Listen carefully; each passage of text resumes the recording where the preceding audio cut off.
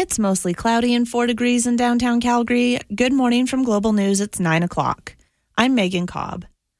Transport Minister Omar Alghabra says effective immediately, Canada's airspace is closed to all Russian aircraft operators. Alghabra says the move is intended to hold Russia accountable for its unprovoked invasion of Ukraine. While Russia's main airline, Aeroflot, does not operate any flights directly to Canada, it does have several flights per day through Canadian airspace en route to the U.S. and other destinations.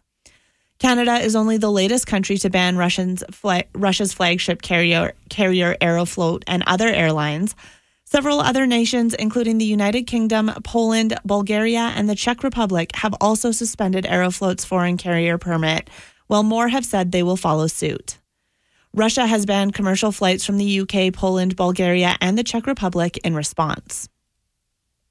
Meanwhile, President Vladimir Putin has ordered Russian nuclear forces to be put on high alert in response to what he called aggressive statements by NATO. It means Putin has ordered Russia's nuclear weapons to be prepared for increased readiness to launch, raising the threat the tensions could boil over into nuclear warfare. Speaking to his top officials this morning, Putin said that Western countries aren't only taking unfriendly actions against Russia economically, but that NATO members had made aggressive statements regarding Russia. This comes just hours after Ukraine's president confirmed that officials would be meeting with members of the Russian government. Unexcited Premier Jason Kenney did the expected and announced masks won't be required in public places starting Tuesday, but he did so with a plea to all Albertans. Kenney called for everyone to show respect for one another when it comes to masking.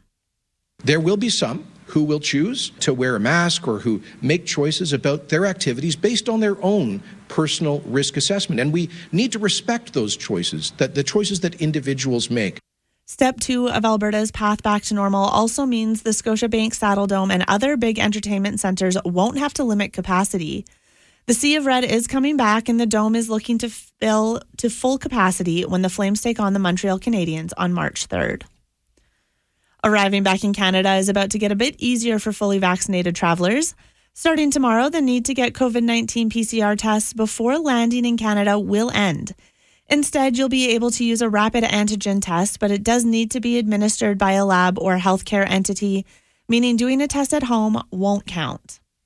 Only those randomly selected for a PCR test at the border will have to take one, and you won't need to quarantine while waiting for the results.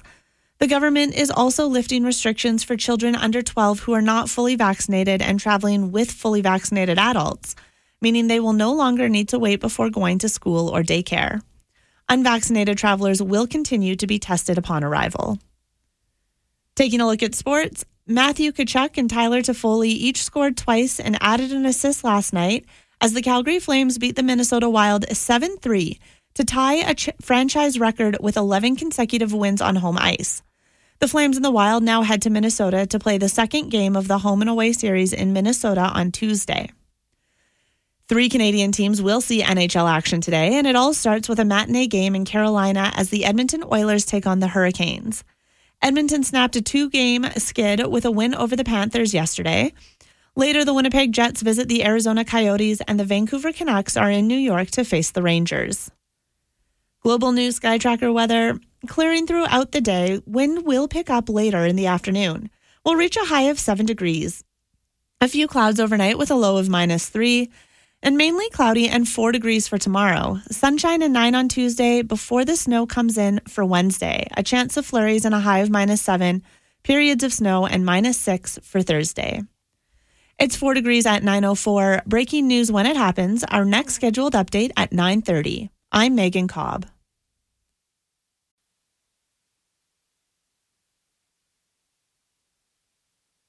Good morning and welcome to Let's Talk Gardening. I'm Earl Coombs, and we are at the end of February already. This month has just flown by, and it's February 27th. And so a couple of days left of this, one day left, and then we head into March. And isn't it usually March comes in like a lamb or leaves like a lion? Can't remember the exact saying. But then we're getting real close to the first day of spring coming up on the 21st. So let's think of that. We're only 3 weeks away, which is pretty exciting. Starting to feel it in the garden center. which is exciting. Starting to see lots of seeds going out. We got some spring bowls in, so little daffodils and some of the spring things, some pussy willows. So it's good to start seeing those first signs of spring. And if you'd like to join me today, you can call me 403-974-8255. I do have a couple guests today. Jen and I are going to chat a little bit on the first half hour. And then I have Tracy. He's calling in from Growtronics.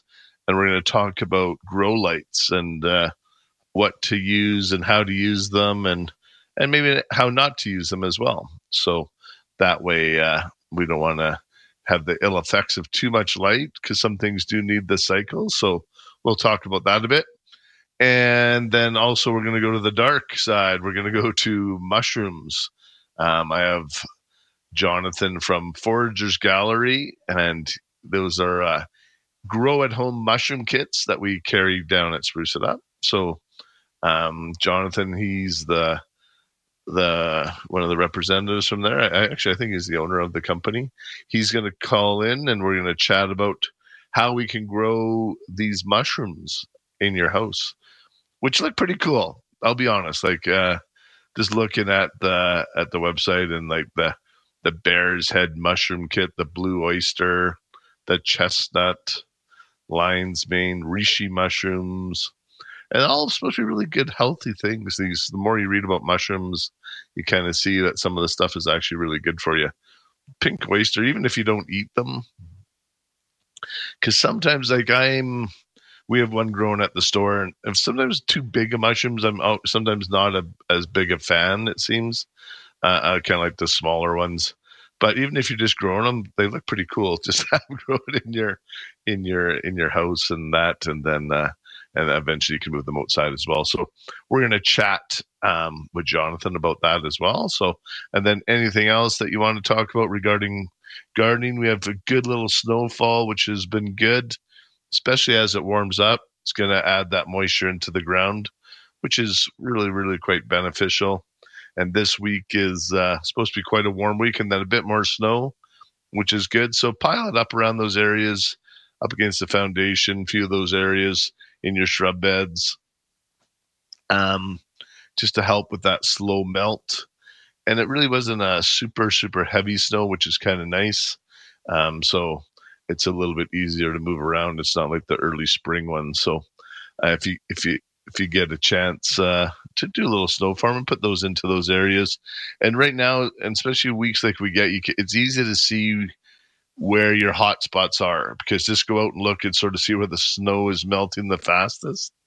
And that'll tell you exactly where you should put your snow. And then also, if you're looking for somewhere to plant bulbs next fall, or even this spring, or somewhere where you're going to have a nice hot spot for some of those flowers that need that extra warmth, those are the areas that can usually take those things. And right now I'm going to bring Jen up. Good morning, Jen. Hey, Merle. Good morning. How are you? Good. Good morning. How are you?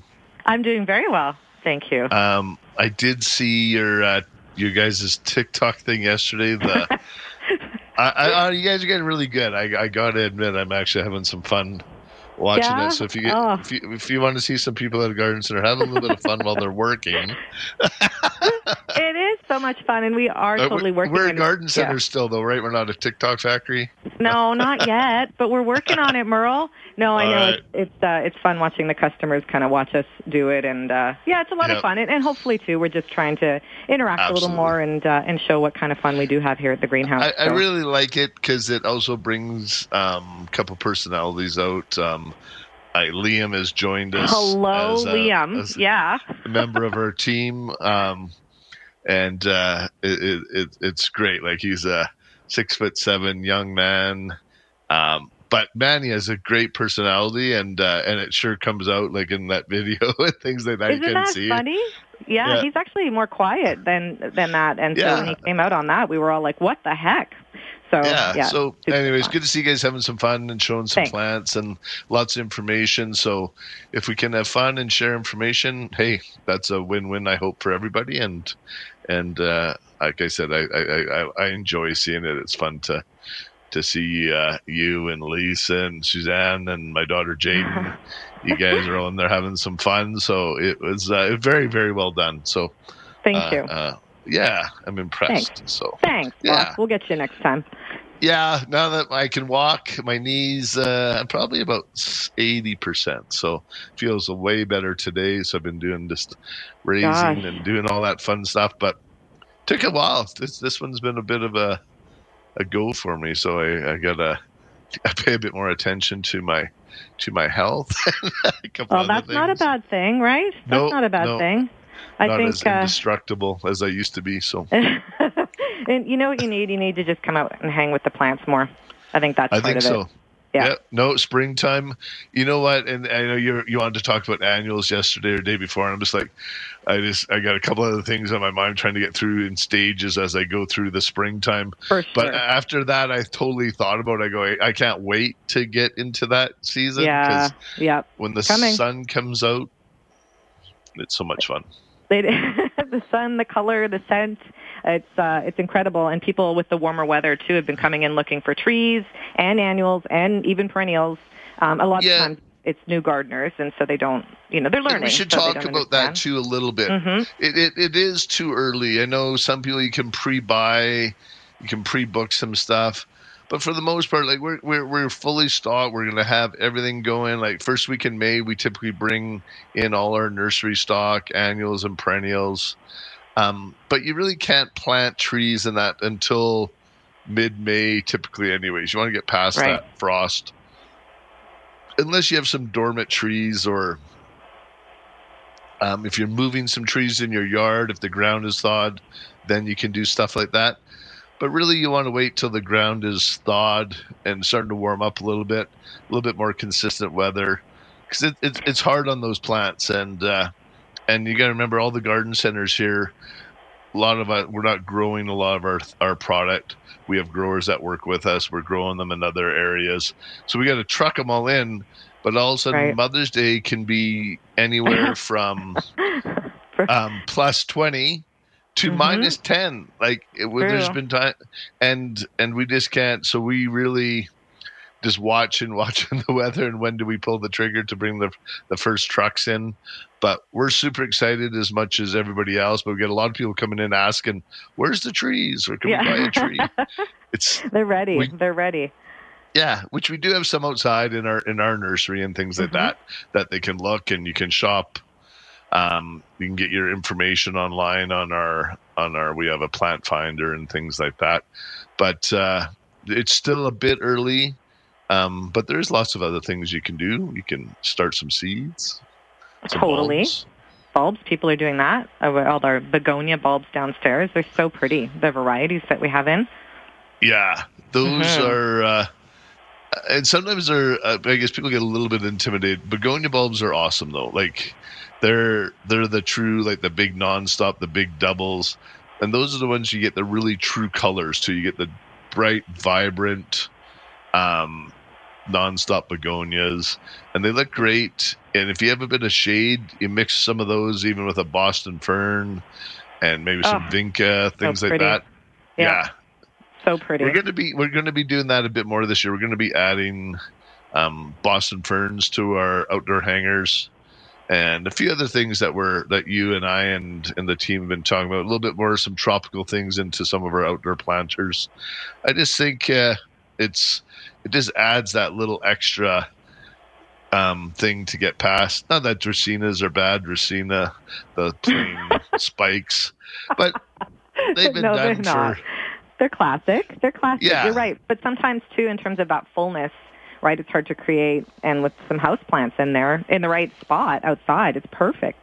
Yeah, absolutely. Right? Just gives you the little bit, because it's still like, we're coming out of this the pandemic, and it sounds like we're on the right track. Everything's going, and Tuesday we're open right up. So it's great news, and but we're still going to be doing some staycations. Not everybody's quite ready, but it also, I think we've learned to appreciate our homes and what we do, and things that we have right here in Alberta. So why not spend an extra $50 or something on some of your planters because you're sitting out there enjoying it in the good Alberta sunshine. So it's true. We have so many nice days. I'm so excited for that to come up, and I can't wait to see what we create too. I know Terry Kemper does a lot of kind of planting designs too. The tree lot manager. So I'm excited for him to come back and get his little 2 cents in there. Yeah, I think we're gonna try and go down to. There's a trials in California. Okay. Where they try out a bunch of new plants. So we're going to see if we can sneak down there at the end of March. Nice. It's a 4-day little tour in California where they have all these growers trying new varieties of plants and things like that. So okay. That's we're cool. going to go down and hopefully we'll see what's going on, but maybe see if we can get down and have a look and do a little driving and see some cool plants because that's yeah. I can't wait to just get back into plants like that. It's been a long winter. It just seemed to go forever. It's time. Yeah, the nice warm air. At least the days are getting longer, and you can tell even in the tropical plants, they seem to have picked up the pace. I know mine at home have in terms of their growth. With all the growth that we have downstairs and the plant babies off of a lot of the plants.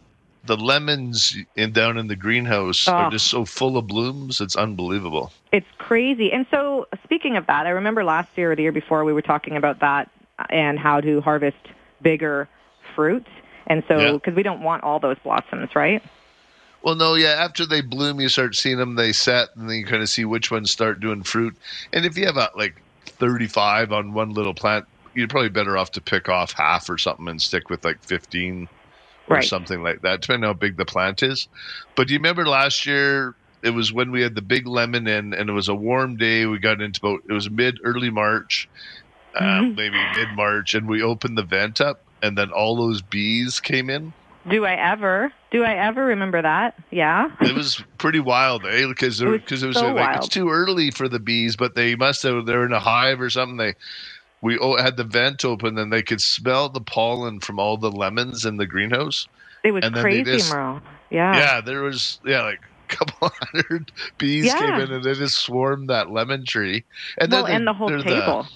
They kind of, those are the honeybees. We still have to be careful, but they're kind of, they come in with their intention. They're coming for pollen. They don't care about us so much. They're just for sure. Yeah, no, they didn't. Yeah. And we had a sign up too, and we were letting people know. But it was so interesting to watch, and we had kiddos in, and nobody got hurt with that. It was because they could care less. We took close up photos and video, and it was the most fascinating thing I've seen here. Yeah, and then they kind of they stayed for a while, did their stuff, and then they took off. Off they go. Yeah, it was crazy. Back home to the honeybee, to the hive. And they left a big mess. Remember that? With all the little petals all over the. Anyway, that was. But that's good. They did a whole bunch of cross pollination for us. Did they ever? Yeah. And I'm still a bit confused on that. Some of the tags on our citrus say it's self pollinating, but then everything I read, for the most part, says they need to be cross-pollinated. So I haven't had much luck if I leave a lemon just inside all winter or all summer without doing anything. I don't seem to get any fruit or very little. Okay. But when I put it outside, that's where I get the fruit because I get the bees doing the cross-pollination and all that other fun stuff. So interesting. So I'm gonna like to look into that a bit more, but I do think Mother Nature on this one definitely wins and helps out. But right now, Jen, I'm just gonna take a quick break. We got a break for a few commercials, and we'll come back. And if we have any callers, we'll chat with them. 403-974-8255. You're listening to Let's Talk Gardening on 770 CHQR. Welcome back to Let's Talk Gardening, and Let's Talk Gardening is brought to you by Spruce It Up, Calgary's year-round full-service garden center. Spruce it up, green it up, prune it up. We got you covered. Welcome back, Jen. Hello, thank you. From what I understood, too, we're getting quite a few people asking about how to do the spring Green It Up program. So part of it, we do the applications for you. If you do like that, you can sign up on our website and we'll come out and fertilize your lawn and do that kind of stuff for you. or if you're a do-it-yourselfer, which is great. Basically, what I like to do is first thing in the spring, we wait for it to dry out. We get some warm, sunny days, and you just start seeing the green come up and kind of evaluate where your grass is at that point. If you've been using the Green It Up for a couple of years, they're probably nice and thick. So I like to give it a good power rake at that point. And if you got some bare patches, or if you happen to get voles or mice or something, you can add a little bit of soil, a little bit of grass seed in those spots. And again, do your first application of fertilizer, and then just sort of get back onto your watering routine, sort of that once or twice a week, slow, deep watering. And sort of what I mean by that is if you do it, if you're going to water, do one watering about 20 minutes or so, and then wait a couple hours and then hit it again. And then that way it just soaks in nice and slowly. You're not going for like an hour at a time where it ends up running down the street and things like that. So just slow, deep watering, and that makes all the difference. If you want to do any top dressing, I like to wait till I start seeing a little bit of green grass growing after you've applied the fertilizer. Give it a week or so, kick in, and then you can just add your top dressing at that point. And that's always a fascinating thing when you do the top dressing. You can use, we have a Green It Up mix, or if you have a good topsoil, screened loam is great. I know there's some good mixes, even the big yellow bags, things like that. They work really well. And so what you can do is just put about an inch or so over top. And it's always amazing, Jen, like the grass just eats that, like it's gone like in a week or so. Like you put it on top. If you have a good healthy grass, it's just amazing. It just like, oh yeah, gobbles up that soil. Yeah, exactly. It goes, oh yeah. Oh, relief. Yeah. It's true though. We get so many compliments too when people come in, and as I've said before, it's my favorite story. People have bought that as Christmas gifts for their neighbors or friends or family or whatever, that particular fertilizer.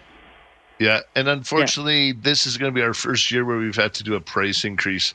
Just the freight and some of the things, it's yeah. Like, it's unbelievable. Like a truck that was costing us,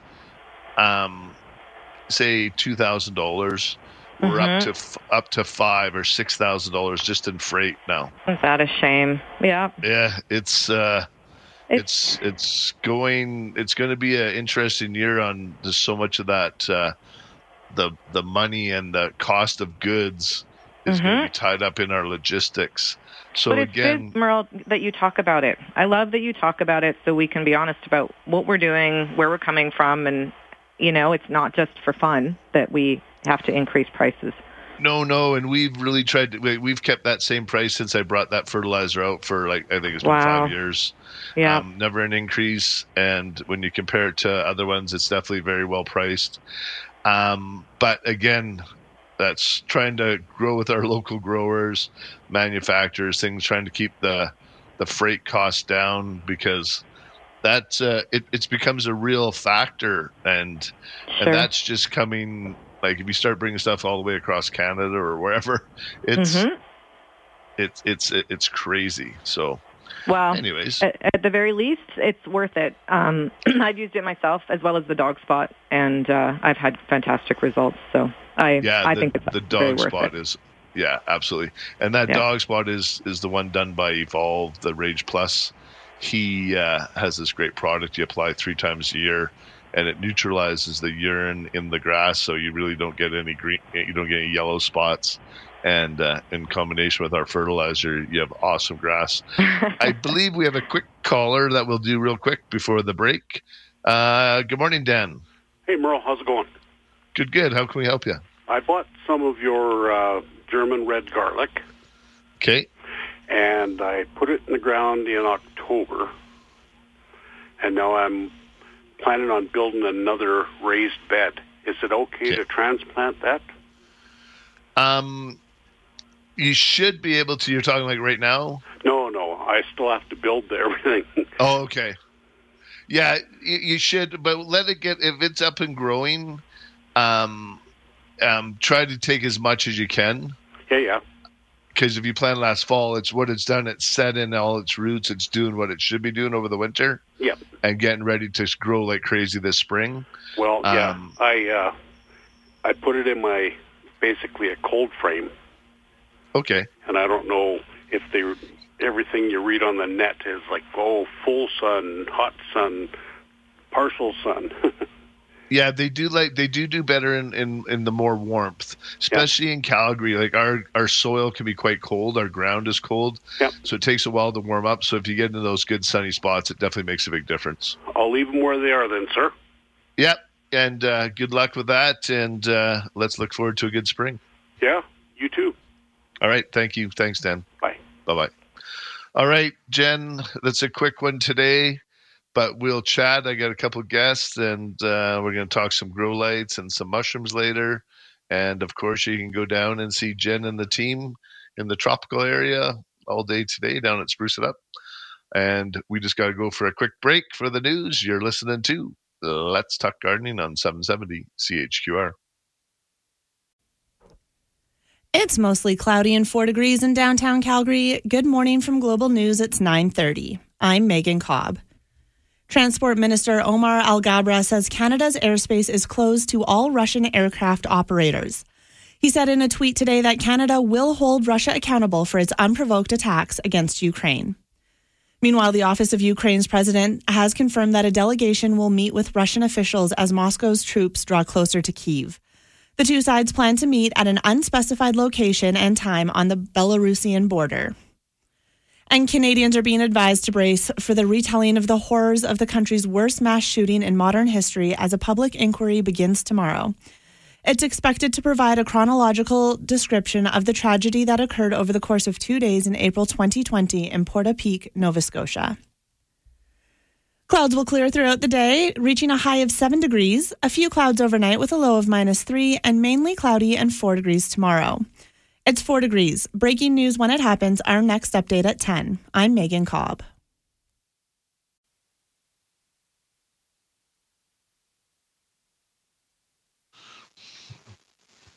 Welcome back to Let's Talk Gardening. I'm Earl Coombs, and I'm going to be having Tracy. He's going to be calling in from Home Growtronics, lighting company here in Calgary with grow lights. He's going to call in here in a few minutes. And I just got a quick text. We have 3 raised planters, have tried perennials, hostas, bleeding hearts, and none of them survive. What perennial do you recommend? Each planter is approximately 3x7. The problem is if the planters are not connected right to the ground, if they're raised like a raised planter, typically what happens is they just dry out and they just desiccate.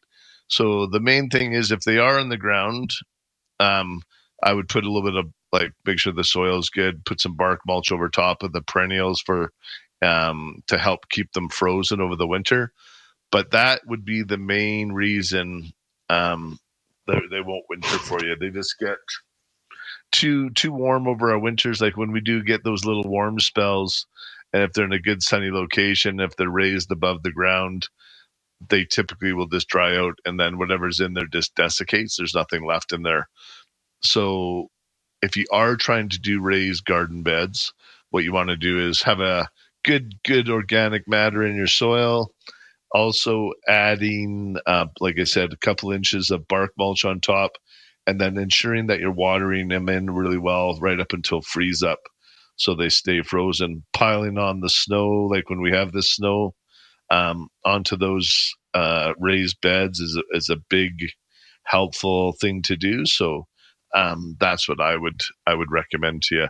If you can do that, you'd be good to go, and it should help with your wintering them over the winter time. So, over the winter into the spring, because it is a bit frustrating.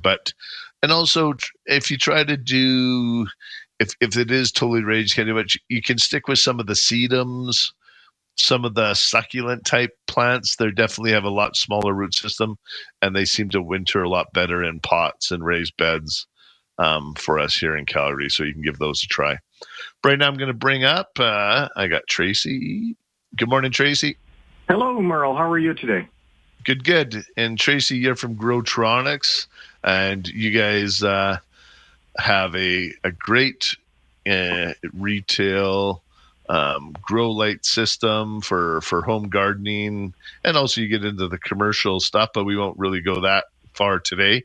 We're just talking about grow lights, different things that for the home gardener.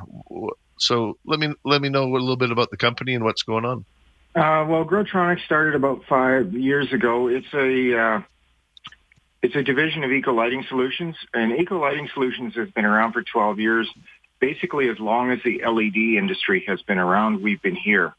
And then about 5 years ago, I started to notice a more prevalent LED presence in the grow light industry, but at that time they had it all wrong. They primarily were saying that you only needed red and blue, and that's a throwback, a myth from the old cannabis days. And in reality, you need both colors of light for decent grow lights. So without digressing, what we found was a professional quality grow light that we put in a retail package for home gardeners. Yeah, which is nice, because I know there's, and especially when people go on Amazon or different places, you hit grow light and there's a million come up, right? And some of them are just a red bulb or this or that. And definitely the LED, I've seen that, and even in the professional growers, they've all moved to the LED technology, and it seems to be working really, really well. So, which is a little more efficient as well. It is, well, compared to a fluorescent, which most home gardeners are familiar with, you get twice the grow power for the same amount of electricity. Okay. So typically, if someone needs to want to grow and just add some, because this time of year we're still short on light, the days are still a little bit shorter. What type of light and what would somebody want to use or get started?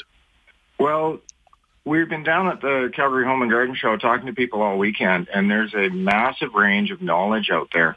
The biggest thing people need to know is that our houses, especially with the windows we have today, I mean, the new houses, the windows are much, much smaller on average, and they're triple glazed with the energy efficient coatings, and they just don't let enough light or all of the wavelengths that the plants need to grow properly through. That's why these 1950s bungalows with the old windows, they grow plants to beat the band, but the new ones just don't.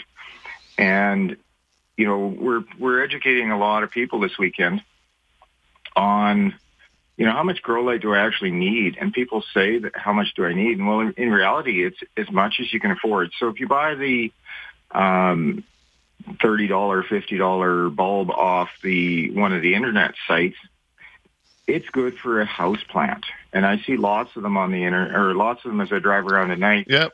With pink windows. And that pink windows is that throwback to the only needing red and blue. Yeah. And in reality, we need good quality white light, and we need a lot more of it than we realize. So, for example, take a 4-foot Costco shelf, which is my favorite for starting plants on. Wire shelf, put 2 4-foot lights on it. It's about 100 watts per shelf.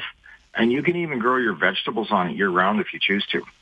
Absolutely. Yeah, I know, and Alberta is actually quite a hot spot for a lot of container growing, people doing the vertical growing, things like that. There's quite a few operators in Alberta growing things in sea cans or warehouses or whatever with LED lighting. Yeah, well, there's several of them around Calgary.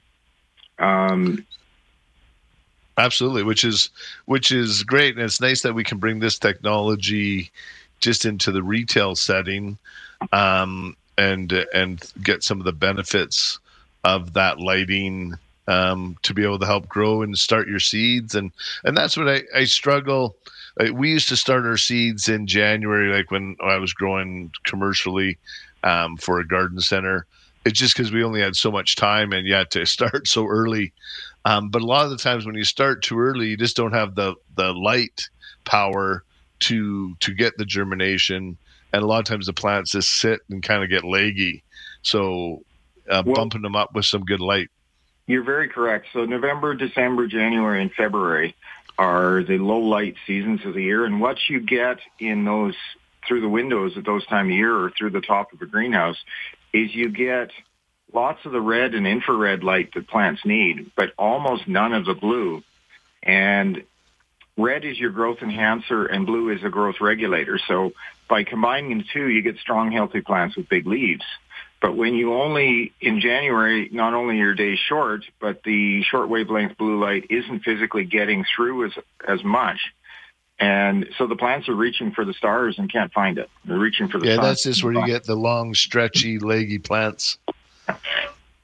Okay. Hey, Tracy, I'm just going to put you on hold. We're just going to take a quick break for a commercial, and then we'll come back and we'll do another segment here. We'll continue on chatting. You're listening to Let's Talk Gardening on 770 CHQR.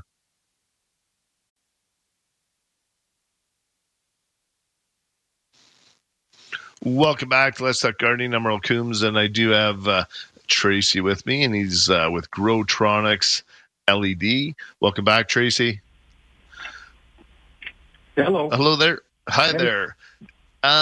We were just talking about the blue and the red lights. So now, like we're heading into this time of year, and I guess an average investment, if someone wants to get a couple racks and a couple bulbs, you can do a pretty decent thing for $200 to $400 sort of thing. Yeah, your average 4-foot grow light in the garden centers is about $190. And what you get for that is you get a professional quality Growtronics light. I mean, there's other lights around that are cheaper, but they just don't last. So, a couple $300 per shelf will grow you some pretty decent plants. If you're growing microgreens, for example, you only need one light over each shelf because microgreens really just need the light to sprout with. They don't need to grow and they don't need to become mature, healthy plants. Lots of people are trying to grow microgreens these days, so you just cut your light requirement in half. But the nice thing about putting, say, 100 watts on a 4-foot by 18-inch Costco shelf is you get plants that are strong enough to place directly outside. You don't have to play the game of put them on the deck for an hour today and an hour tomorrow and an hour Tuesday and an hour and a half Wednesday kind of thing. So how long, say someone's growing some plants and they're doing the microgreen or on the shelf, how many hours a day would someone be realistically using that? My rule of thumb is if you're sprouting seedlings, because of the way plants sprout indoors, you get the best results if you put your lights on 24 hours a day until they're sprouted. Yeah. Because indoors, plants can't tell when they sprout if they break the surface of the soil at night because there's no temperature difference between the soil and the room indoors where there is outdoors. And, for example, lettuce, if it sprouts at night and there's no light on it, you get 2-inch tall lettuce the thickness of a human hair, and you might as well start over. So back to your question, I leave my sprouting tray on 24 hours a day for the first 1 to 2 weeks, and then I move the plants into the big shelf. And you can run them anywhere from 12 to 20 hours a day, depending if you think you're behind where you need to be for the season, or if you're ahead, you can back your lights down and just not run them quite as long. Okay. So, and what kind of distance should people keep them away from their plants? Like, are you going right over top or like 6-8 inches? That's a great question, Merle, because a lot of people running the old style fluorescent lighting put them 2 inches above the plant canopy. You cannot do that with LED. You will burn the plants. I saw a retail grower one time took 2 of our lights and added a third and then put them 2 inches from the cucumbers, and the cucumbers literally baked. They were done. They had to restart them all. So 6 inches typically. They can be a little less if the plants are growing up towards the lights because they're getting used to it as they grow. But not directly when you turn them on. When you first turn them on, say you get some plants from the garden center and you want to boost them up a bit, you want to make them a little nicer before you put them outside, start them at 6 to 8 inches and then move them down an inch a day until they're 5 to 6 inches away, and then try to keep them there. Okay, so ideally in that 6-inch range is sort of the ideal spacing away from the plants. Yeah, that's the safe range. You won't burn the plants, and they should still experience pretty good growth. No, and sometimes those are the issues. And are all the lights, do they have the blue and the red going all the time, or do you have to switch some on and off, or how does that work? Early on in our lighting retail career, we experimented with 4-channel lights with, white, blue, red, and infrared. Not only were they hard to hook up because they're complicated systems to install, our retail customers like plug and play, take it home, hang it up, plug it in, and do the light. We found that after 2 weeks of playing with the colors, they turned all 4 channels on and left them. Okay. So we just found that, if you're a professional grower growing hundreds of thousands of square feet of lettuce, you can experiment with your spectrums and your colors to maximize production. But for most homeowners, it's a negligible difference. So you just buy a good quality white grow light with some enhanced red, sometimes far red, and you'll be great. Okay. Try to stay away from the pure 6400K lights, unless, now 6400K is pure daylight. Hopefully I'm not getting too technical here. No, but the ones that you guys have, like the Growtronics, are they set at a certain spectrum? Yeah. Yes, we have a plant start early growth spectrum that we use for microgreens and bedding plants. Yeah. And then for customers that want to grow year-round indoors, they want to flower cannabis or they want to flower tomatoes, we have a light with warm white, daylight, red, and infrared chips in it. And we have a display down at the show with some catgrass on it. And after 4 days, the light with the infrared in it, the catgrass is a half an inch taller than the other side with the plant start spectrum on it. So you can see that as plants get older, they need more red, and they do respond to those extra colors in that light bar. And if you look at the chips, you can see. Okay, cool. And what about if, say, someone just wants to add some real light into their house for their house plants and things like that? Would they just... There's a couple. And would this also help with the SAD, like that seasonal disorder, like giving people real sunshine? I believe that a 6400K light would help with the SAD, but not being a medical doctor, I can't tell you for sure if an LED has the perfect spectrum for SAD. I know that the old style fluorescents work quite well for that, and you can buy these LED plates that look like a small iPad or something, and you point them at your face for 20 minutes in the morning, and they help. So I don't know exactly what spectrum's in them, but they're generally a full spectrum daylight white. Okay, cool. All right, well, it's always interesting what light, and when people are picking plants and doing different things, it's one of the things we run into most problems is they're trying to grow a plant in an area that just not enough light for it, or sometimes a bit too much light. But typically it's more often than not that they're just not getting enough light, and especially outside. So picking the right lights, but when you're growing inside, it's nice when we can supplement and help assist the plants with some real light. Good example, Merle, is if you've got a lot of people put their tropicals in a group in a corner near a window maybe or beside a window. And if you got tropicals in the winter and you want to boost them up growing lemons or something like that, there's vertical stands out there that you stand them on the floor in front of the plants. You put a 4-foot light bar on them and you point them into the corner at the plants. And that way you're not blinding yourself because LED lights are quite strong. But your plants are getting that little extra boost when you need it. And in the summertime, if you don't need it, you just put the thing in the closet. Oh, nice. And definitely that's when you see your plants in the wintertime. I definitely move them a little closer to some of the windows, or you're trying to get a little extra light. I'm fortunate I kind of face right south, so we have a fairly bright windows and things like that. But if you don't, you can see the ones that are stuck in the back. They definitely struggle without the additional light for sure. So yeah, awesome. All right, and so you're down at the Home and Garden Show, and that goes today till 6. Today till 6. We're in booth 467. Our Awesome. Products are also available at Spruce It Up Garden Center, and so if you don't manage to get down to the show, just visit Merle over at Spruce It Up, and they've got what you need. Awesome. All right. Well, thank you so much, Tracy. I appreciate your time. Hopefully you have a good rest of the show down there. And if you, I know you did a product knowledge for our team this past week. So A lot of our team is very well versed on the grow lights now, so hopefully we can answer any of your questions. But if not, we always have Tracy on speed dial if we need to call him, and you'll be able to help us out. So thanks again, Tracy, and have a great show. You're welcome. Thank you very much, Merle, for inviting me. All right, take care. Bye-bye. Take care. Bye. All right, I'm going to take a quick break. If you'd like to join me after the break, phone lines are wide open, 403-974-8255.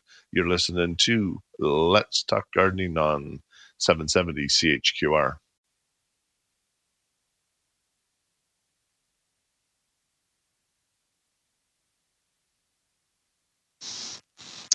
Welcome back. If you'd like to join me on the phone line, any gardening questions, 403-974-8255. I'll be happy to take any of your calls. I do have Richard on the line. Good morning, Richard. Hi, Richard. Hello. Hello. Hi, Richard. How can I help you? Oh, is this Merle? Yes, it is. Oh, okay. Merle, first of all, I want to tell you, my wife and I enjoy your show every Sunday. Thank you. I enjoy doing it. Yeah. My wife's name is Teresa. Oh, and nice. Hi, Teresa. She loves... Bob, say hi. Hi, Merle. Hi there. She loves...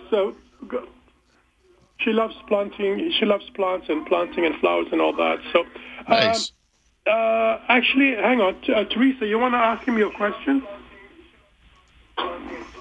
Yes, because I have a lemon plant here. Always have bugs in the leaves there. The condo.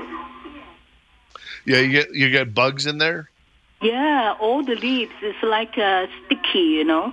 Yeah, so what you probably have is a infestation of spider mite in there or aphids. Can you see the little bugs? Is there kind of webbing or is there just sticky? It's sticky and it's brown. I use water with salt to wipe it off, you know, like so often, almost like every week.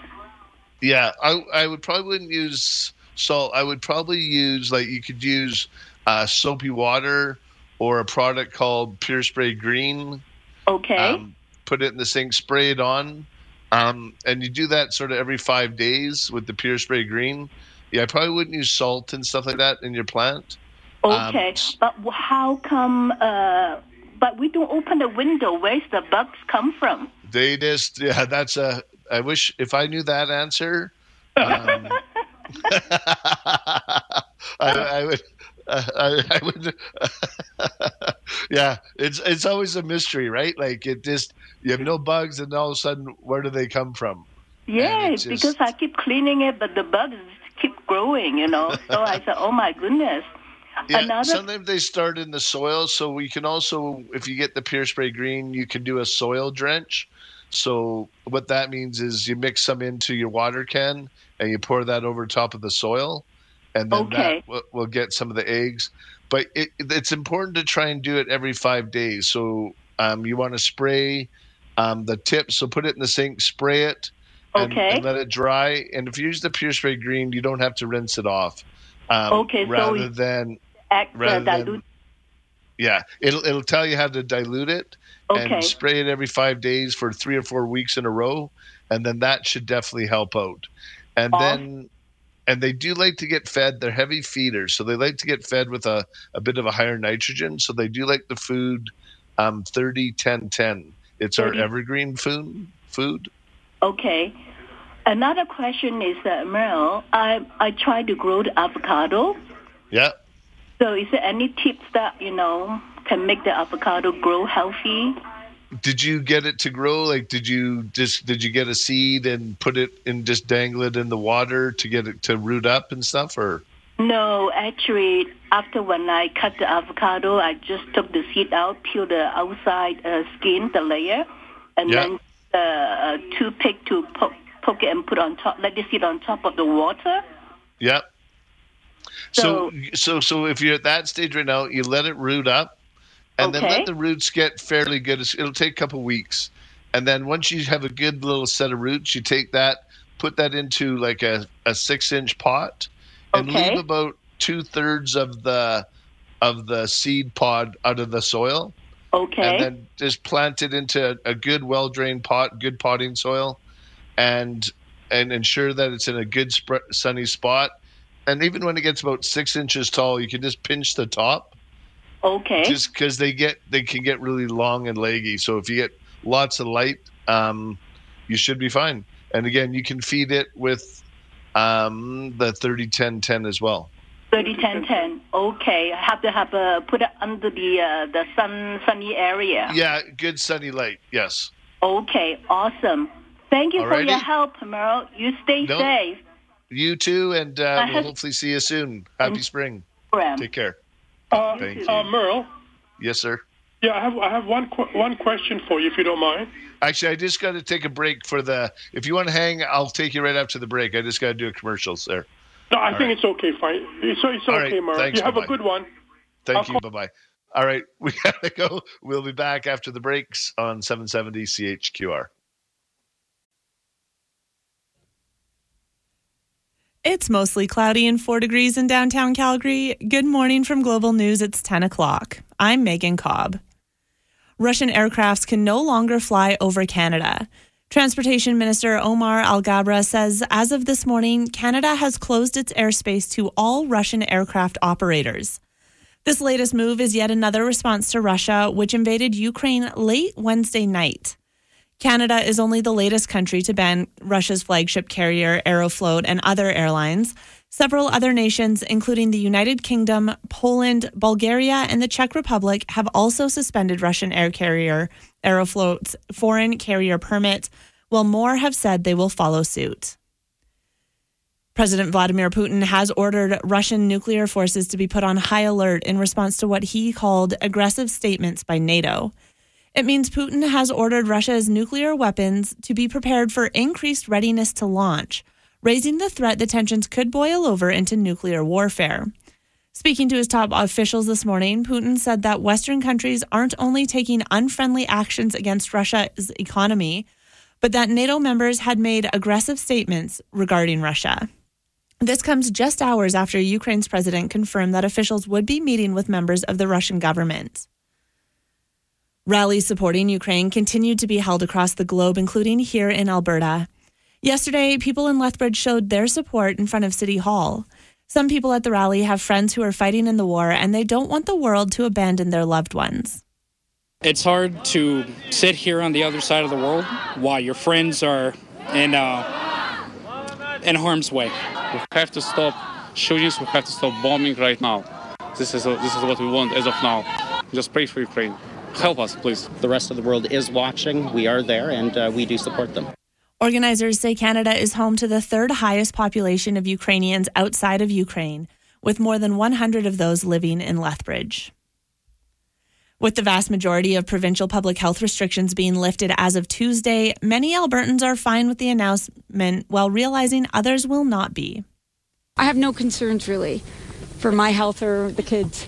I'm not that concerned, but that's just me personally as a young person. There's definitely a bit of cause for concern for some people if they're at high risk. The City of Calgary says it will drop its mask bylaw on Tuesday as well when the provincial mask mandate is lifted.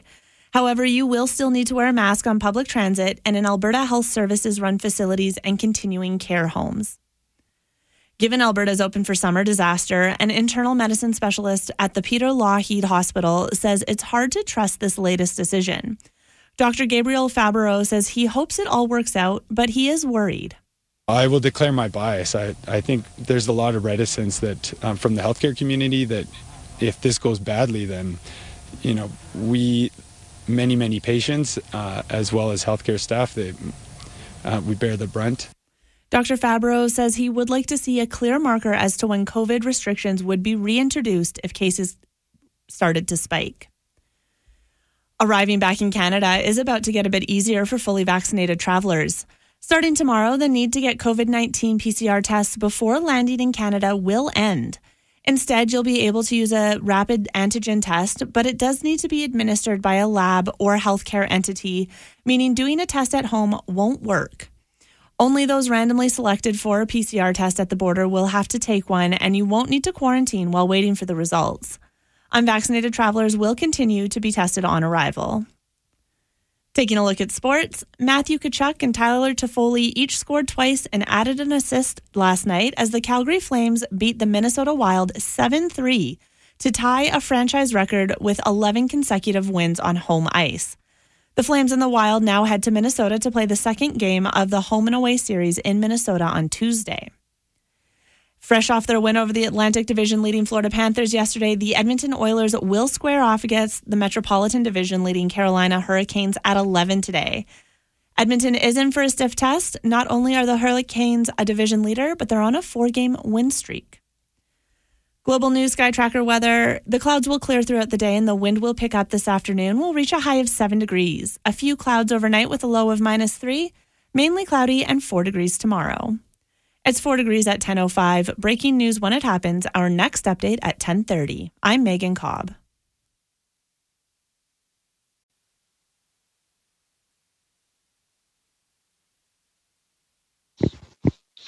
Welcome back to Let's Talk Gardening. I'm Earl Coombs, and we're going to go to a guest we have. We have Jonathan Wright, and he's with Foragers Galley, and they have these cardboard boxes which create these mushrooms that come out of them. Good morning, Jonathan. Good morning, Merrill. How you doing? I'm doing great. You know, it's kind of a half sunny, cloudy day here in Calgary, and heading into the right direction of spring, and which is great news. And I always love when we get products like yours, and good to see good Canadian products with some of these fun and some health benefits, and also create a little bit of an activity as well. So maybe give us a little bit of a lowdown on your Grow at Home mushroom kits. Yeah, absolutely. So, the Grow at Home mushroom kits, I guess they're a product that we have in 7 different varieties of mushrooms at the moment. And essentially it is a substrate block which has been inoculated with different type of mushroom species, and it comes with a misting bottle and some instructions and a little tent which you set up to help to create humidity for it, which is the environment it really likes to start growing. So you essentially just have to cut a little cross in the mycelium block and mist it twice a day, and you'll get a big flush of this whatever variety of mushrooms you're getting, and it's quite a fascinating process to watch. They do grow incredibly fast. You can really notice changes every day. Yeah, and I know that just even like here in Calgary, if all of a sudden, if you have mushrooms in your grass, they're not there one day, and also we'll get a rain, and then that just seems to activate all the spores, and then all of a sudden you get mushrooms everywhere. Like it is sort of, it's similar to what you're doing, I guess, with the spray bottle, right? You activate the spores. Is that exactly? So certain varieties, some are hot weather, some are cold weather. They like a certain humidity level. And mushrooms are actually closer to humans than plants. They actually breathe in oxygen and breathe out CO2. So having a good fresh air supply is very important for them. Okay. So they're the opposite of a foliage plant. Yeah, absolutely. So some people use the CO2 that's generated from mycelium blocks like this to feed smaller plant grows. So. Yeah, I know you could get a bit of a synergy going there. You could have your mushrooms providing the carbon for your houseplants. Yeah, absolutely. and that's an interesting thing with these as well. I guess the medium that they grow on is essentially just hardwood sawdust and other agricultural waste like soy hulls. So when the kit is finished and said and done, it does make amazing fertilizer, and everything is completely compostable, and we do recommend burying the block in your yard. There is a chance that the mycelium will establish wherever you bury it in your garden, and then it'll produce mushrooms for you seasonally for years to come, which is kind of a fun little artifact once you've enjoyed them growing in your house. Absolutely. So just something like the bear's head mushroom. So do you explain, did you pick certain varieties that have certain health benefits, or ones that are good for eating, or how did you pick which ones you were doing? Yeah, so essentially they're all very choice gourmet varieties that you grow in there. So, and the thing with mushrooms is they do have a very short shelf life. So this is probably the best way to get the absolute freshest mushrooms if you are going to be cooking them in the kitchen. So they're quite interesting and fun, I guess, ingredients to play with. And the process is there. Certain varieties like the lion's mane is known for some medicinal benefits as well as incredible choice edible. And then some varieties are fun, like the bear's head. Is, they're varieties that do grow in the wild on Vancouver Island, where we're based. So growing some of the local varieties that are here as well is kind of fun and interesting. Oh, absolutely, yeah. And in Alberta, there's always people just being careful of which mushrooms to eat, which ones aren't poisonous, which ones are. And actually, just interesting. Even the pink oyster mushroom, right? Like it's just a really cool looking plant. Yeah, they're beautiful when they come up and so vibrant. So, and that's the type of I guess mushroom ingredient. It's very rare to kind of find those. You never find them on a grocery store shelf, or you can sometimes get them from farmers markets. But the shelf life on that particular mushroom is a couple of days. So. But they are absolutely delicious. So there's not many ways that you get to enjoy and experience these different varieties except for being able to quickly grow them yourself in your home. And it's a pretty amazing process to watch. So. It's used as a bacon substitute, it says, though. Yeah, absolutely. And meat. It's really interesting how close it can get. But, yeah, I mean, they're very nutritious for you. And, they are a wonderful, I guess, meat alternative if that's what you like. But, yeah. Absolutely. So if I get a kit, how long will it last? Like, how many crops, or will it? If I continue to harvest, will it continue to keep producing, or? Yeah. So I guess so. The timeline in terms of how long it starts, it does depend on the variety, but usually within 2 to 4 weeks, you'll have your first crop of mushrooms that's ready to harvest. Okay. Some of the varieties do take slightly longer than that. And essentially once you harvest your first crop, it will usually kind of rest for around 2 weeks or so. And on average, you get 2 flushes of mushrooms from it. But we have had customers report up to 7 rounds of mushrooms. So it's quite a significant amount of food, to be honest, once you get them. So. Oh, absolutely. And so then when you're done with that, then that's what you were saying, you can plant that, you can put it outside into the yard. Yep, absolutely. Okay. Is there a certain location? Like, should you put it into a sort of your coolest, shadiest spot, or do you look for a sunny spot? Or cooler, shady would be preferred. Even some broken sunlight is good, and just we generally just burying it fairly shallow, and anywhere there's just good garden soil or compost. And a lot of people will add it to their compost, and it will start kind of growing there, and then you can spread your compost around. So they're just always growing, which is quite amazing.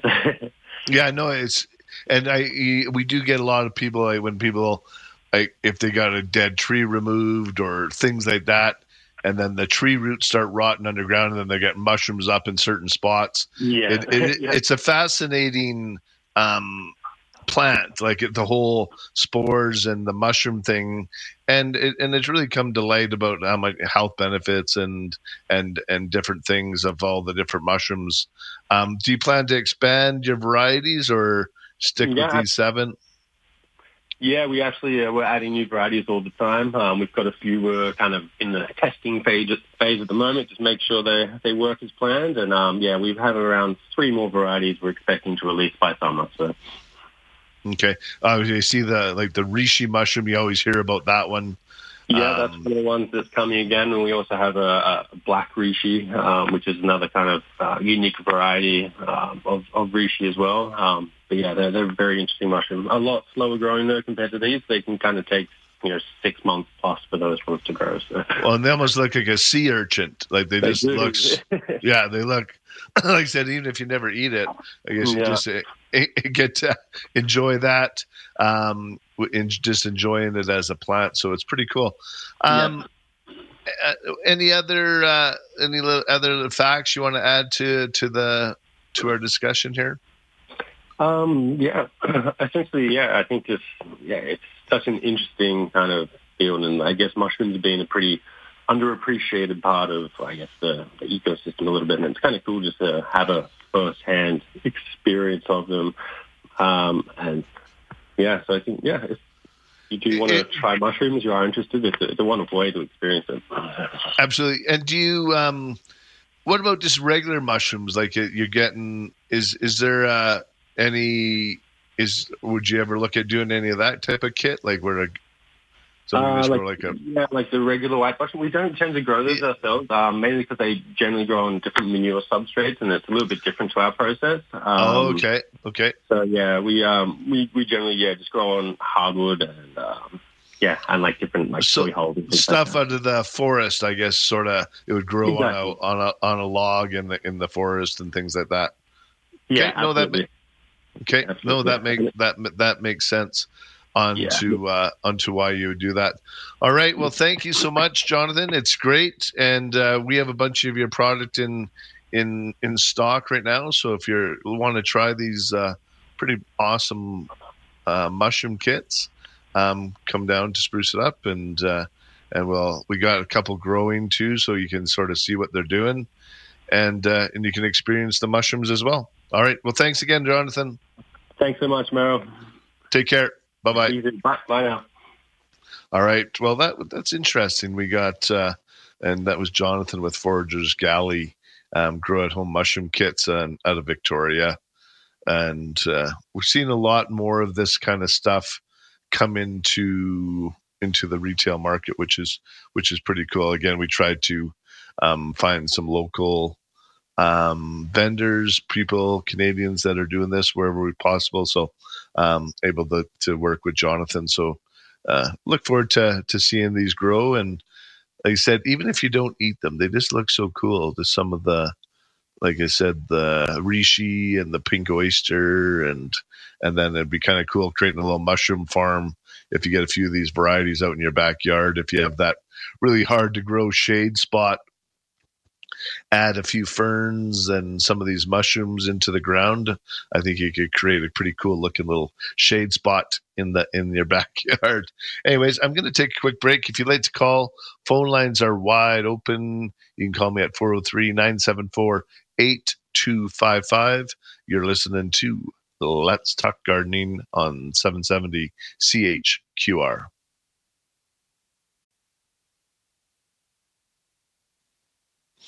Welcome back to Let's Talk Gardening, and Let's Talk Gardening is brought to you by Spruce It Up, Calgary's year-round full-service garden center.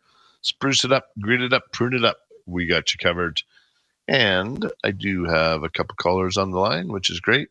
I'm going to go to Kim. Good morning, Kim. Hi, Merle. It's Ken, not Kim. Okay. Hi, Ken. How you doing today? I'm doing great. How can I help you? I'd just like to find out about radishes. My mom wants to plant radishes, but every time she does, she gets them full of maggots. Yeah, it's a bit of an issue. Do you have is your soil, are you doing it right in the ground, or are you doing it in like a raised bed, or? Right in the garden, right in the ground. Okay. And you do need to rotate the crop. Okay. And that makes a big difference. And there is a couple. I like this to aerate the soil really good, like in the fall, like leave it lumpy in a lot of the garden areas, like dig it out so that way it gets in there and kills a lot of that stuff. And one of the main things is just with the radishes, have them in a good hot spot as well. Okay. And then thin them. Those are the ones. If you can get some of the radish tape, is actually nice, because the seed is so small. I just find that you end up putting it in there and you end up pulling out half of what you actually seed, or try and separate the seeds first so you can just space them out a bit more and hill them up, and then just do the cultivation around them. That will definitely help. There is a couple of garden powders you can use, but I think rotating your crop, get them in a sunny spot, and then just not leaving them in too long as well. Oh, okay. Will definitely help. Yeah, just nice sunny spot. Love radishes, and they're actually great because they just germinate so quick and they grow so fast. So they're a good early spring crop, which you can do with good success. Yeah, well, my mom says I give up. I can't grow them without getting maggots in them. So see, and that's and I'd like to know, like, it just seemed like, 'cause I remember growing radishes and all that, like at my mom and dad's garden, all that stuff. We never had any of this stuff, and I just like again, like the lady asked me earlier, where do these bugs come from? Another thing you can do is you can add diatomaceous earth into those areas. So what diatomaceous earth is, it's like a really sharp sand. So you can mix that in. So maybe get your row ready, mix in the diatomaceous earth, and then just sort of cultivate that in, and then seed right after that. So that makes it really uncomfortable for the maggots to come in there because they get cut from the diatomaceous earth. Okay, I understand. Okie dokie. So that is definitely one way you can try, and that'll help out for sure. Cool. And your guest that you had on for mushrooms there, he's a real fun guy to be around, I think. Yeah, absolutely. No, it'd be good to see. All right. Have Thanks, a good one, Merle. Thanks. You too. Take care. Okay. Thanks, bye. Ken. All right. And where am I at for time? I got some time. I'm going to go to Jessica. Good morning, Jessica. Hi, Merle. How are you? I'm doing great. How can I help you? Last year I planted a dinner plate dahlia in a big pot.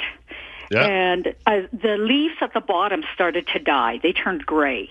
And I went to the trusty internet, and it could be some sort of fungus. So I bought some spray, and I kept spraying it. It didn't help. Eventually, all the leaves died. It never bloomed.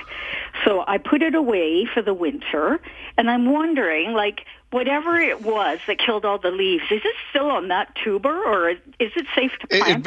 It probably is. It sounds like you had powdery mildew. So if you're watering a bit too much and maybe water on the leaves, that it sounds like powdery mildew. If I get any of those leaves, especially on a dahlia or any of these fast-growing plants, if the leaves start looking a bit ratted or discolored, just pull them off.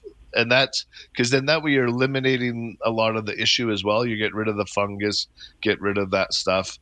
Right. Yeah. So if leaves start going brown or yellow or gray, you're better just to pull them right off. So what I would do is I would pull your tuber out right now and see what it's looking like. And then you can get some, it's called copper spray or Bordeaux. And I would just do like a shake and bake. Put a couple teaspoons or tablespoons of it in a Ziploc bag, and then put your tuber in there, close the bag up, and just give it a good, like a shake and bake shake. With your tuber inside that bag, so it gets good and coated with that Bordeaux, with the copper spray.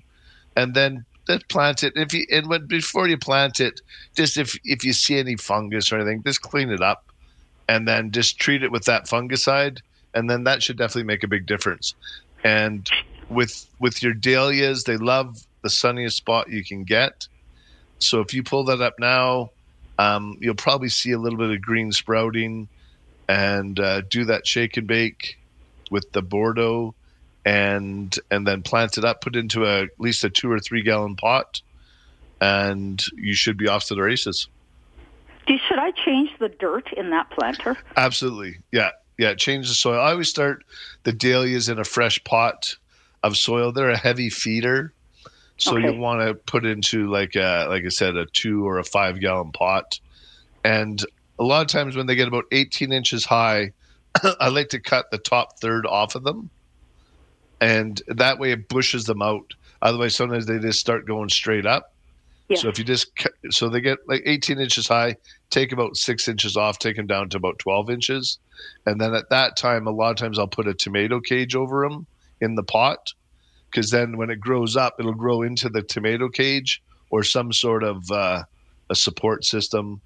And then that way, when you put it into the ground, it's already grown into the cage, and you're not trying to put it over top when it's too big. Oh, okay. All right. No, that's great, because I would hate to throw it away thinking, now it's not going to work forever. Yeah, no, and they're heavy feeders, so they do like the 15-30-15 or a 20-20-20.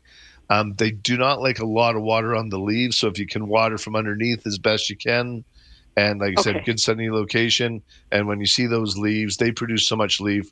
Don't worry about trying to save a leaf here and there. Just pull them off, and then that way the plant doesn't waste the energy. And plus, if it is a fungus, you're getting rid of that right away. So. Okay, great. Thank you so much. Have a great weekend. Welcome. You too. Thank you so much. Bye-bye. Bye, Jessica. Bye-bye.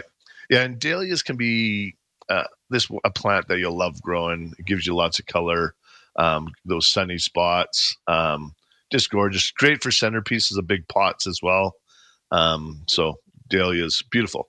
All right, I'm going to take a quick break. If you'd like to join me, phone lines are wide open after the break, 403-974-8255. You're listening to Let's Talk Gardening on 770 CHQR. It's mostly cloudy and 4 degrees in downtown Calgary. Good morning from Global News. It's 10:30. I'm Megan Cobb. Canada has become the latest country to ban Russian aircrafts from entering its airspace. Transport Minister Omar Al-Gabra announced the flight ban this morning, saying the move was being taken in retaliation for Russia's decision to attack Ukraine. Meanwhile, the office of the Ukrainian president has confirmed a delegation will meet with Russian officials. The two sides plan to meet at an unspecified location and time on the Belarusian border. And starting tomorrow, the need to get a COVID-19 PCR test before landing in Canada will end. Instead, you'll be able to use a rapid antigen test, but it does need to be done by a lab or healthcare entity. The clouds will clear this afternoon. We'll reach a high of 7 degrees, a few clouds overnight with a low of -3, mainly cloudy, and 4 degrees tomorrow. It's 4 degrees. Breaking news when it happens. Our next scheduled update at 11. I'm Megan Cobb.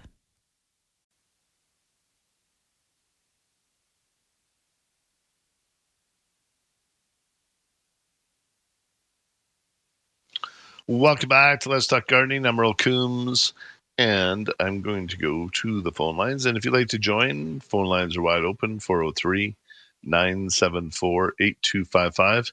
I'm learning, too, that there's a couple local mushroom guys here as well that we're going to chat with as well. And I just see there's one that's up in Strathmore. He's actually growing them. He grows them for a lot of restaurants and things like that. So I'll just do a bit more research and chat with a couple more. But I think that's it's an interesting topic. And so it'd be good to learn a little bit more about it. Right now, I'm going to go to the phone line. I'm going to go to Mark. Good morning, Mark. Hi, how are you? Good. How can I help you? I put away the geraniums last fall, as you were talking about. I dug them out, shook the dirt off, put them in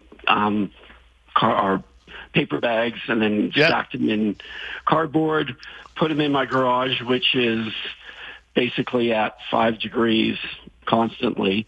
Now, what do I do with them, and when do I take them out? So you probably want to pull them out here. We're getting into March. The days are getting longer. So what I would do is I'd pull them out and sort of just tidy them up, sort of have a look at, sort of see which is shriveled, totally brown. So just trim up any of the stems, plant it into a good fresh soil, good potting soil, probably depending on the size of them, probably a 6 or 8 inch pot. Water them really well, let them go into a good sunny location, and they should just start taking off for you right away. And a couple of weeks, probably hit them with a 15-30-15 fertilizer. Just let them get settled a bit first, like let them start drawing some water up in that before you fertilize. But you should be good to go. And right now is a great time because, as I said, our days are definitely getting longer now, and they should start going from there. Okay, excellent. Thanks very much. All right, how many did you do? About a dozen. Oh, awesome. Yeah.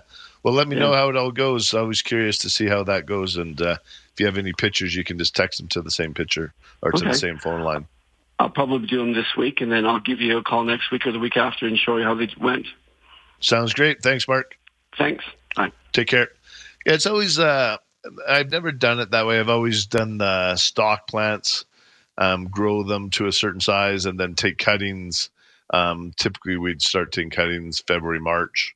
And then root them up and then repot them into 4 and 6 inch pots that way. I've never really stored them, but interesting to see how how they go and how that's worked and how they can sit and just go dormant and for you, which is pretty cool. And again, if you'd like to join me, phone lines are wide open. We got a couple more texts. Is it possible to plant tulips in the spring just as the ground thaws? Typically no, because they need to go through that vernalization period. They need to go through that cold period, and that's sort of what over the winter does. If you were to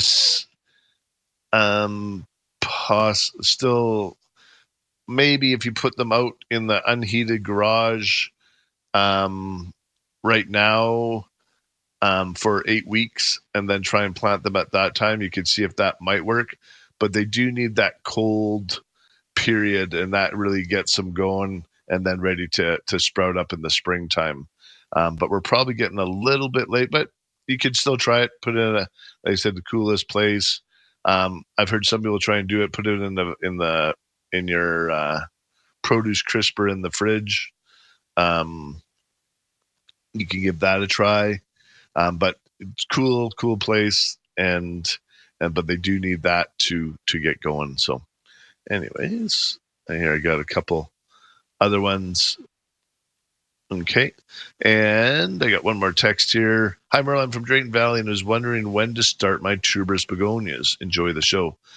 Right now is actually a great time to start a lot of that. You can start your dahlias, your gladiolas, your begonias. A lot of this stuff you can plant now and get it ready for spring. So we sort of March, April, and then we get ready to put them outside in May. So yeah, anytime sort of now mid-March is perfect. Days are getting long enough where you're going to do it. Just watch you don't keep your tubers too wet. The first couple times you water them really good, but then after that, as soon as they start sprouting up, just slow down on the water because a lot of those ones are a little bit more drought tolerant. So just ensure that you're not watering too much at that point, and you don't want to rot them away. And I'm going to go to the phone line. I got Peggy. Good morning, Peggy. Good morning, Merle. I have a question. Hi. How can I help you? Oh, sorry. I have a Cotonia aster hedge between myself and my neighbor. Yeah. We cut it back right almost to the ground because it got that, is it the fire blight they call it? Yeah. In it. Unfortunately, it took a while to talk the neighbor into it, so they were not in very good shape by the time they got cut down.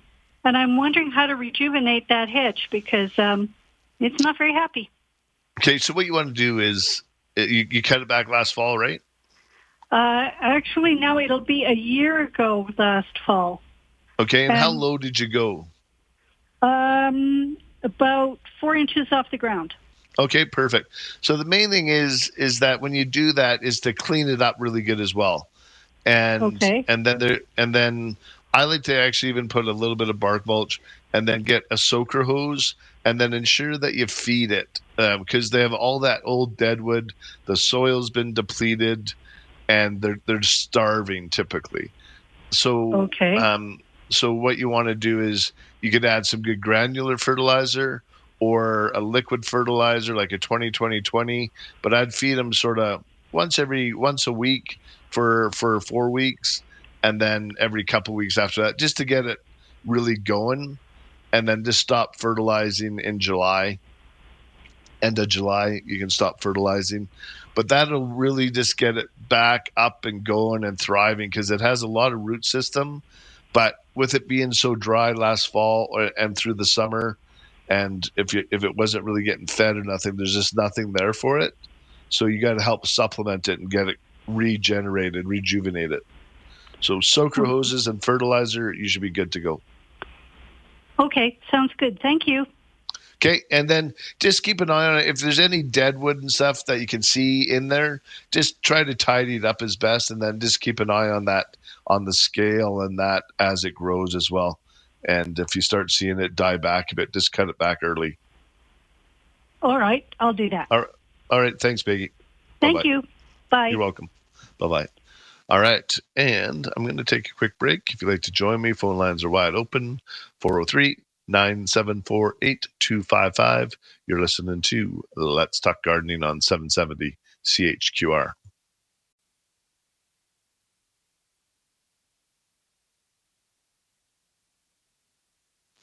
Welcome back to Let's Talk Gardening, and I'm going to go right to the phone lines. I'm going to go to Tom. Good morning, Tom. Hi, Tom. Hello? Maybe not. Renee, do we got Tom there? All right.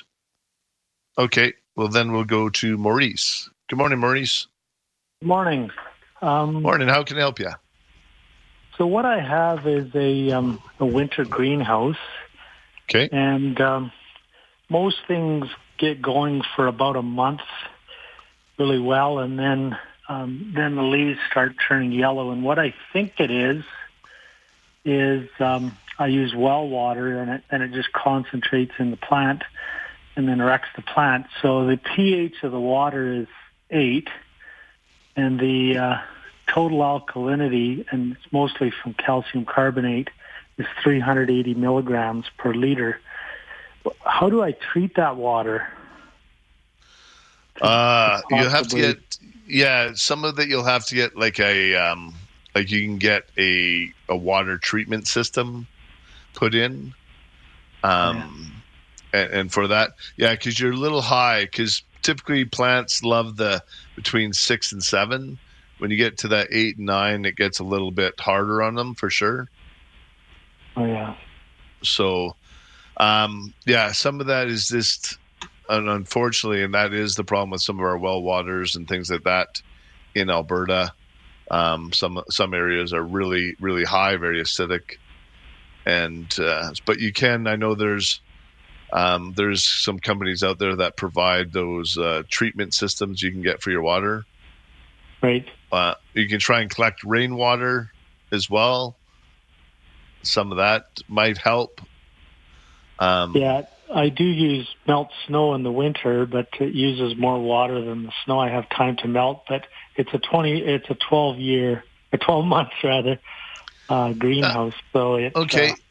Is there any way, what I've done in some areas, I've put a tank down into the ground, and I collect the rainwater and I fill the tank underground. And if you can go a little bit deeper, you can, and if it can be close enough to the thing, you might be able to try and get that to go on a year-round basis. Exactly, yeah. Well, I'll give it a try. Yeah, I've done some of those, and that helps. It's amazing how much water you get off the roof and the melting, and then you just put a submersible pump in there, and you get your own little irrigation system. So. Excellent. Okay, well. All right. Thanks, Morris. Bye-bye. Bye-bye. That's and that is an issue. It's you start going east and in some of the areas where the water and that is really, really hard. Lots of salt content, and some of those things you don't realize what it's doing to your plants until a lot of the damage is done. I know just on the east side, if you just drive out there, you'll see lots of white crust all over the soil and things like that. So it's just, it is hard. So, but there is some treatment places, and I think a lot of that has come down in cost. So see what you can do and hopefully find something like that. All right. And I'm just going to go to Tom. Good morning, Tom. Hi. I've got a few mint plants, and there's lots of flies on them. Will neem oil work on that to get rid of the flies, or what should I do? Neem oil will work, but a lot of it is the cause, too. You're probably watering a little bit too much. So what those are is fungus gnats, and the cause of that is typically overwatering, so keeping the soil too wet, and then that creates those little fungus gnats. So what I would do is just try and stir the soil up a bit, like get a fork or something to stir the soil, aerate the soil a bit, let it dry out, and you can spray the soil with the neem oil, insecticidal spray, or we have these mosquito dunks. It's something that you put into a pond and that to get rid of the mosquito larvae. You put the mosquito dunk in your water can and let it dissolve, and then you water your plants with it, and then it kills all the baby fungus gnats and any of that. And so they don't reproduce that way. Will it harm the plant at all? No, it just becomes a bit of a nuisance, and if you let it go too long, you get more and more of them. So, but what I do is just definitely slow down on the watering, aerate the soil, put it in a good sunny spot. That will slowly get rid of it, because once you get rid of the fungus, they don't like it, and they don't like living in a dry environment. So you could try that as well. Okay, thank you very much. All right, thanks. Yeah, that is probably one of the biggest problems we have right now here is at this time of year and going into the winter is the fungus gnats, people growing it. And there is some of the chemical things that you can use, pH up and down in the soil when you're watering. I'm not sure if it'll counteract. Dwight just sent me a picture of some of the stuff he tries using. But it probably would work that way. It just depends on if you're watering all the time, you're adding it at a high concentrate pH, and then you're totally counteracting with another product. You might be able to keep it balanced that way for sure. It might be worth a try. And there's a couple pH level kits that we have down at the store. There's a Root Farm, and there's some other ones that you can get. But it'd be nice if you could get that solved with the product itself, getting the good healthy water, and if you can treat it ahead of time, definitely makes it a little bit better than trying to fight with that on a daily basis. Right now, I'm going to take a quick break. If you'd like to join me, phone lines are wide open, 403-974-8255. Welcome back to Let's Talk Gardening. I'm Earl Coombs. If you'd like to join me, phone lines are wide open, 403-974-8255. I guess we only have a few minutes left in the show, but if you want to squeeze in, we can definitely get you in. Couple things I'd like to mention. If you have any elm trees, right now is a great time, and you only have until the end of March to prune your elm trees to help prevent the Dutch elm disease, and so you definitely want to get them looked after as well. And also any other pruning, right now is a great time to do that. As you can see, all the structure. I'm just looking out at my Schuberts. I think I need to call them and get a little pruning job done too. I need some thinning. I got lots of crisscrossing branches and things like that. So definitely time to do a little bit of pruning on some of my trees as well. So have a look outside on your trees. If you see any of that dead, damage, or disease things, right now is the time you want to get that cut out and dealt with, and get ready for feeding in the spring. It's going to come quick. I can't believe it's going to be March, and that's a couple of days. So it's amazing how quick this is coming at us. So a couple other things that you want to do is looking out into the garden, any other spots. And right now is a good time because you kind of get the cover of the snow. We've lived through the whole blah of the winter. Getting out and taking a look and see what empty spots you have in the yard, and just see, okay, hey, it'd be good to add evergreen. And that's what I find typically most needed. And mountain pines are a great little evergreen. They get a little bit big eventually, but they stay 7-8 feet wide. They get about 10-12 feet high. So they're great for most yards in Calgary. They're a great evergreen, and they're hardy. And they give you that really nice green look. They give you some pine cones, and a little different than a big spruce tree, which are great, but you need the big space for them. Like if you get that spruce tree growing, they get big. So I really like these mountain pines. Like they just grow perfect, give you that winter color, nice green foliage on them, the needles. And like I said, I've had very good luck with the survival rate of them. They work really good. And a couple other texts here. Do you have a caller? Okay, actually, okay, I got a caller thing. I'm going to go to Jessica. Good morning, Jessica. Hey there. I have a weeping birch in our front yard that has the birch leaf miner. And so we've never treated it before, really want to kind of preserve the biodiversity there. And so we're a little bit hesitant to do something. But I think we've had a couple of them go on the street. So I worry that ours is next here. And we just love this tree. What would you recommend doing? I would definitely recommend I'd give Mark a shout with our Pruned Up division. We come out, we do an injection on it. Okay. And Triazon. And it's a systemic, and that's what they've taken the systemics off the market. And unfortunately, that's the only way to treat the birch leaf miner is that we got to inject it. Because when the birch leaf miner comes, it comes as a fly, and then it gets in as a larvae, and then it starts eating the leaves from the inside out. Yeah. So, and that's the best way. And typically you get a 1 to 2 year residual on it. But to get a big one in shape, we might want to do it 2 or 3 years in a row, and then you can probably skip a couple years and then go from there. The other product is Rage Plus. They love being, for whatever reason, I'm not sure why, they love Rage Plus. Yeah. And the deep watering. So get a soaker hose underneath it around the drip line. Let that soaker hose go for, like I said, once a week at least. Give it a really good drink and fertilize it. Like starting in early May, you can start with the Rage Plus a couple times and then do that right through the summer. They just love it. It really fulfills, it regenerates the birch tree because there's so many branches and leaves on a birch tree. Mm-hmm.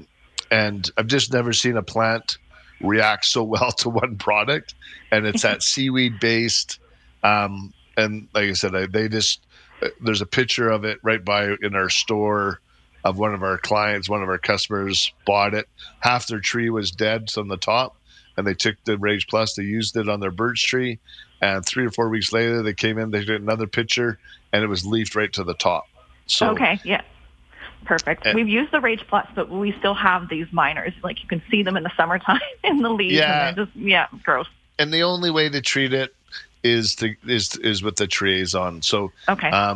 Yeah, so you probably want to get Mark booked in there fairly soon. You can give him a shout, and he'll come out and give you a quote, get you booked in, and get that treated first thing in the spring for you. And, yeah, there's nothing more beautiful than a good, healthy birch tree. So we love it. I'm glad you can do that. Yeah, absolutely. Awesome. Thanks so much. You're welcome. Thank you. Take care. Bye-bye. You too. Bye-bye. Yeah, that's there's a few things that – And the product that used to be used was a little bit nasty as well. The Saigon, it used to stink as a systemic. I do have one variety, and I'm wondering why it doesn't seem to have a paper birch down in the lower part down at Spruce It Up. It just grows so healthy. It never gets the birch leaf miner. And I don't know if it's the variety or what it is, but it's down by the river or down by the creek, sorry.